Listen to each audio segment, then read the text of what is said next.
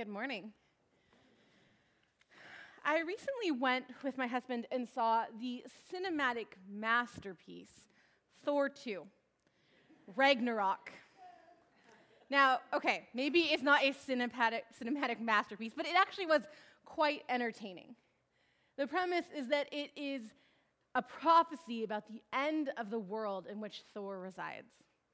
And it got me thinking about how many movies that I have seen recently that are about the end of the world, or what happens after the end of the world. I started to do some research.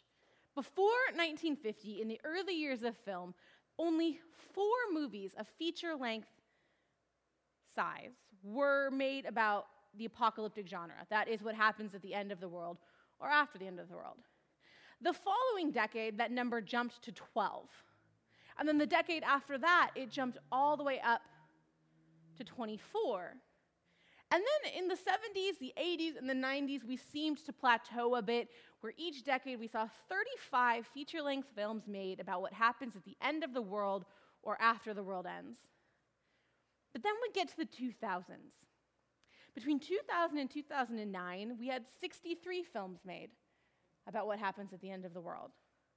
And in the last 7 years alone, we have had over 70 films made about what happens when the world ends. If our entertainment reveals anything about what preoccupies us as a culture, I think it's safe to say that the future concerns us all. The word apocalypse is actually an English transliteration from the Greek word apocalypse. It means revelation.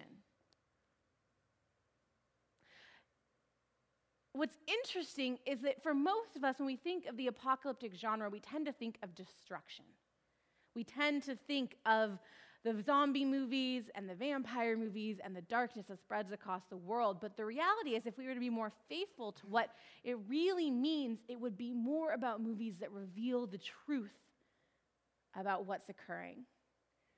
In context, apocalyptic art and literature was always meant to reveal something to the receiver. And more than that, it was found historically and contextually to be more often forthtelling. That is, revealing something about the current culture, the current world that people live in, far more than it was to be foretelling. That is, to be about revealing something that's going to occur in the future. To say that we are the only generation, though, that is concerned with what is going to happen in the future would be incorrect. After all, it seems that to be human finds itself always concerned with the future.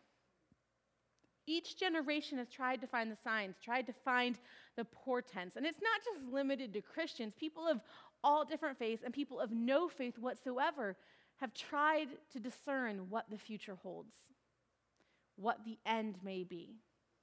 The 2012 Mayan calendar, Nostradamus, Y2K. And yet none of them have come true. While it seems that worry about the future is part of who we are, we have to ask ourselves the question, should it be? Should we concern ourselves with what is going to happen? Throughout history, Christians have found themselves on 2 sides of the same coin. On one side, we have the people who become too obsessed with trying to figure out what and when the end will happen. They take the book of Revelation as a literal primer for what they think is going to happen at the end of the world. They try to read dates and do math. They try to add letters together in words to come up with a time. They look at every modern political leader and party. They look at every state and country that they dislike and perceive as an enemy. And we try to force them then into the book of Revelation, completely ignoring Matthew 24 when Jesus is incredibly clear when he tells the disciples and the Pharisees, no one will know the time and the day. What comes of this then? Nothing but tragedy and rejection of the gospel. We might laugh at it, we might joke, but in 2011, Harold Camping predicted the end of the world on May 21st. Most of us wrote it off, but there are some people who didn't. In fact, there was a mother in California who, upon hearing this, tied both of her teenage daughters to their beds, slit their throats and her own, in an attempt to avoid what she understood to be the coming time of tribulation. A few months later, a man in Taiwan went up to the roof of his apartment building and walked off of it in an attempt to avoid the same thing. In 1977, another prediction had been made, and 40 people committed suicide because someone had said the end of the world was coming. Trying to predict the future is dangerous, and it is a foolish proposition. The flip side of the coin, though, has been for Christians to reject talking at all about what is going to happen. Instead, they focus solely on the present. The only problem we run into with this kind of theology, though, is that it tends to lead towards a rather apathetic faith, a faith that has no sense of urgency. Because if there is no future, if there is nothing to hope for, if there's nothing to be a part of in the long term, then why bother? It reduces everything to the here and now. And we've seen the results of this in a church that ignores what's to come. We end up seeing churches that look more like social and community clubs with groups of people who are more concerned with what events are being planned and who's in their small group than they are about living out faithful lives in anticipation of Christ's return. So what do we do? How are we supposed to be people who have a faithful eschatology, a faithful study of the end and what's to come? We have to change the questions, just like our scriptures today remind us. Instead of when, we have to ask where. And instead of what, we ask who. In Luke 17, the Pharisees gather around Jesus. They ask him, when will God's kingdom come? Like us, they want to know the future. They want to have that time so that they can be ready. But instead of answering them, Jesus goes a different direction. He tells them, the kingdom will not come with signs that are easily recognizable. In fact, the kingdom is already here. This is not new or surprising in the Gospel of Luke. The whole book speaks to a kingdom of God that is already present and active in this world. While we run around looking for big signs for earthquakes or political leaders or signs in the stars, we miss the fact that it is already breaking forth all around us, if only we would open our eyes and see. I think we can admit that all too often we miss the kingdom of God because we are too focused on looking at ourselves and the future. You might remember this video. It went viral a number of years ago. It took place in London. And on the TV screen, a black screen appeared. It said, "This is an awareness test." The next thing you saw were two groups of basketball players, one wearing white and one wearing black. And you heard a voice ask you to count the number of passes that the team in white made to each other. All of a sudden, both teams start moving in and out and all around each other, and everyone's trying to follow the team in white, and you're counting 1, 2, 3, 4, 5, 6, 7, 8, maybe 9. And then everything freezes. The voice comes back on, and rather than asking people the number of times it passed, it said, "Did you notice the moonwalking bear?"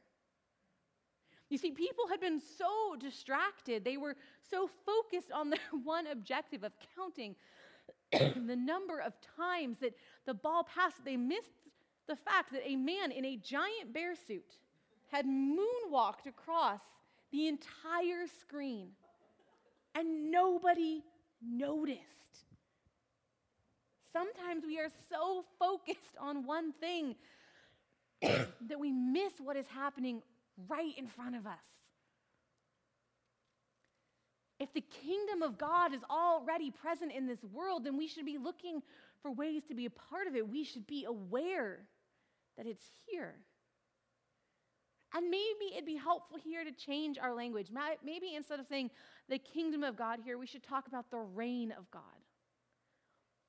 Because for too many of us, we have confused God's kingdom and our political power. You see, the kingdom of God was not the Roman Empire. The kingdom of God was not the British Empire. And the kingdom of God is not America. The kingdom of God is far bigger and far grander, far more expansive than our language can even begin to evoke. God's kingdom is wherever the Spirit of God is present, wherever the light of Christ shines through. The kingdom of God is here in Santa Rosa. We saw it when people risked their very lives to help their neighbors who they never met escape towering flames, people who laid down their belongings and went and served in shelters, who have done everything they can to help their neighbors. The kingdom of God is found in places like Egypt, where Muslim brothers and sisters surround Coptic Christians so that they can worship in safety. The kingdom of God is found in Syria and China and Iraq and Italy. It's found everywhere in the world where people love and care for one another, where they feed the hungry and they care for the poor and the orphaned and the widowed, where they invite the stranger into their home. This is the kingdom of God that is already present in our world. Throughout Luke, when Jesus speaks of the kingdom of God, he speaks of it always in the present and always in the context of healing and restoration for today in this world, not just in some far-off future. In his incredible book, The Screwtape Letters, C.S. Lewis records a conversation between Screwtape, the head demon that trains all the other demons, and his rather screw-up of a nephew, Wormwood. There's one conversation in particular that fascinated me.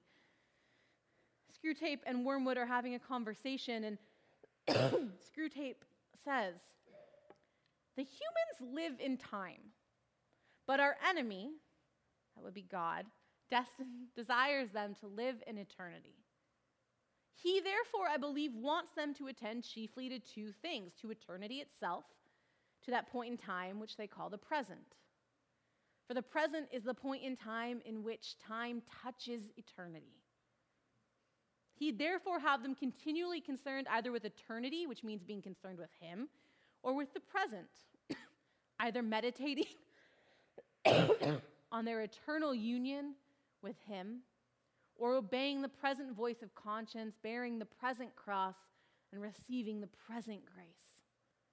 Our business is to get them away from the eternal and from the present.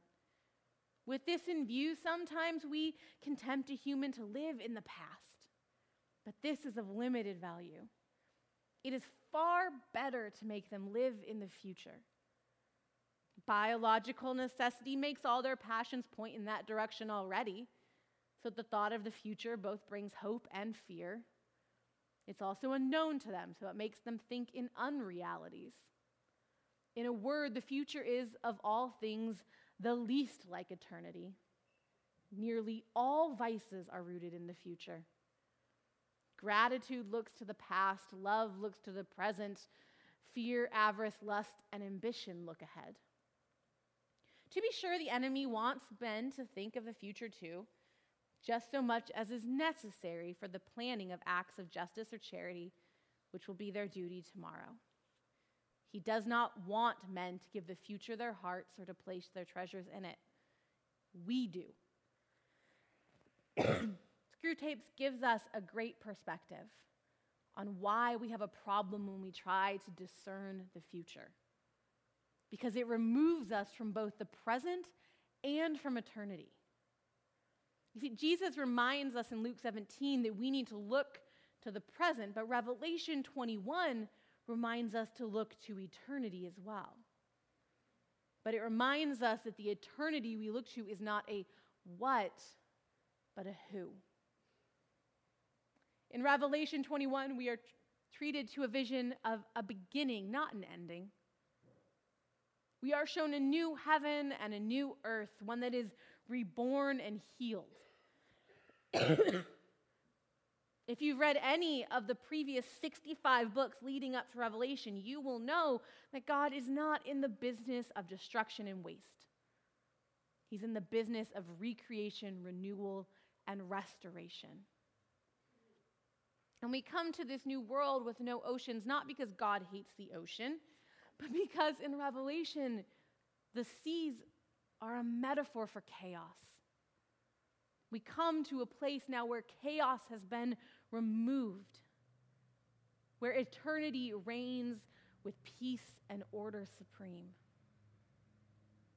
And into this new peace and this world descends not a new Garden of Eden, but a new city of Jerusalem.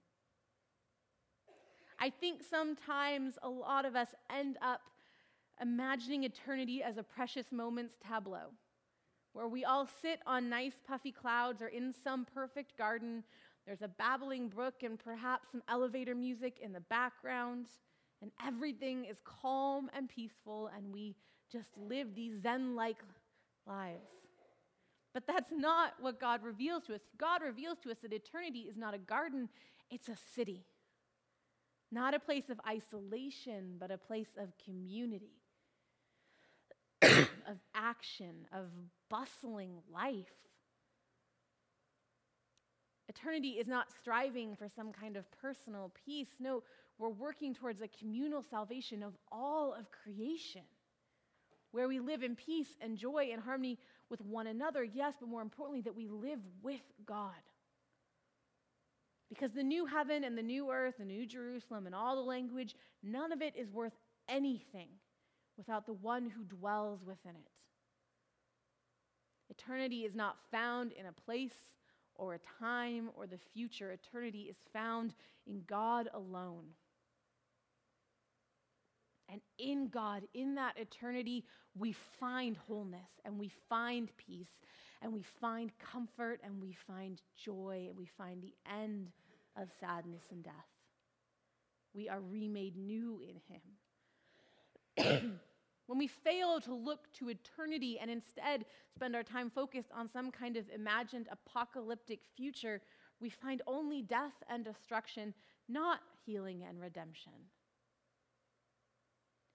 I feel deep sorrow whenever I hear people talking about hoping that the end comes soon, so they don't have to deal with this world anymore.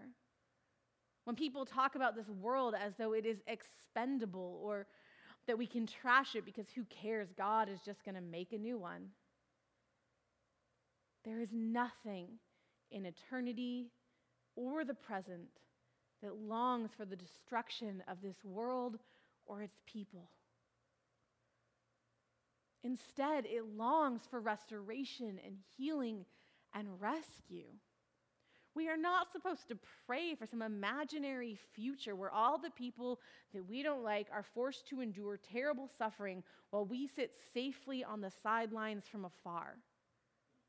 We are supposed to work tirelessly every day to spread the good news that God's kingdom is here now, that it is present with us, that it is available and open to all if only they would pause and open their hearts to see it. Today is Christ the King Sunday. It is a day when the church around the world celebrates the reign of Jesus. It's a day when we celebrate that no earthly power above Christ and his commands exists, that no government is above the kingdom of God. A day when we celebrate that Christ is both present with us today, yes, but also that he is seated eternally on the throne. That the same Jesus that walked on this earth over 2,000 years ago, who suffered and died and rose again, who preached the good news to the poor and the powerless, who lifted up the lowly and fed the hungry and welcomed the outcast. That is the same Jesus who is on the throne today and will be on the throne forever. That same Jesus is the one who bids us to follow him daily, to live like him daily, who calls us to live in the present, not the past or the future, to live a present life in the light of eternity. The study of eschatology, or end times, can often feel overwhelming and confusing, or maybe just flat out boring. When I begin to feel like this, though, I remember what G.K. Chesterton once wrote. He said, "Fairy tales are more than true, not because they tell us that dragons exist, but because they tell us that dragons can be beaten." The book of Revelation, the study of things to come, these aren't important because they tell us that there will be pain and suffering in our present life or in the future. We know that. They're important because they remind us that pain and suffering can and will be beaten. Jesus tells the disciples, "I am the way and the truth and the light." It is as true then, it is as true today, and it will be in eternity. So let's not waste our time on trying to predict the future.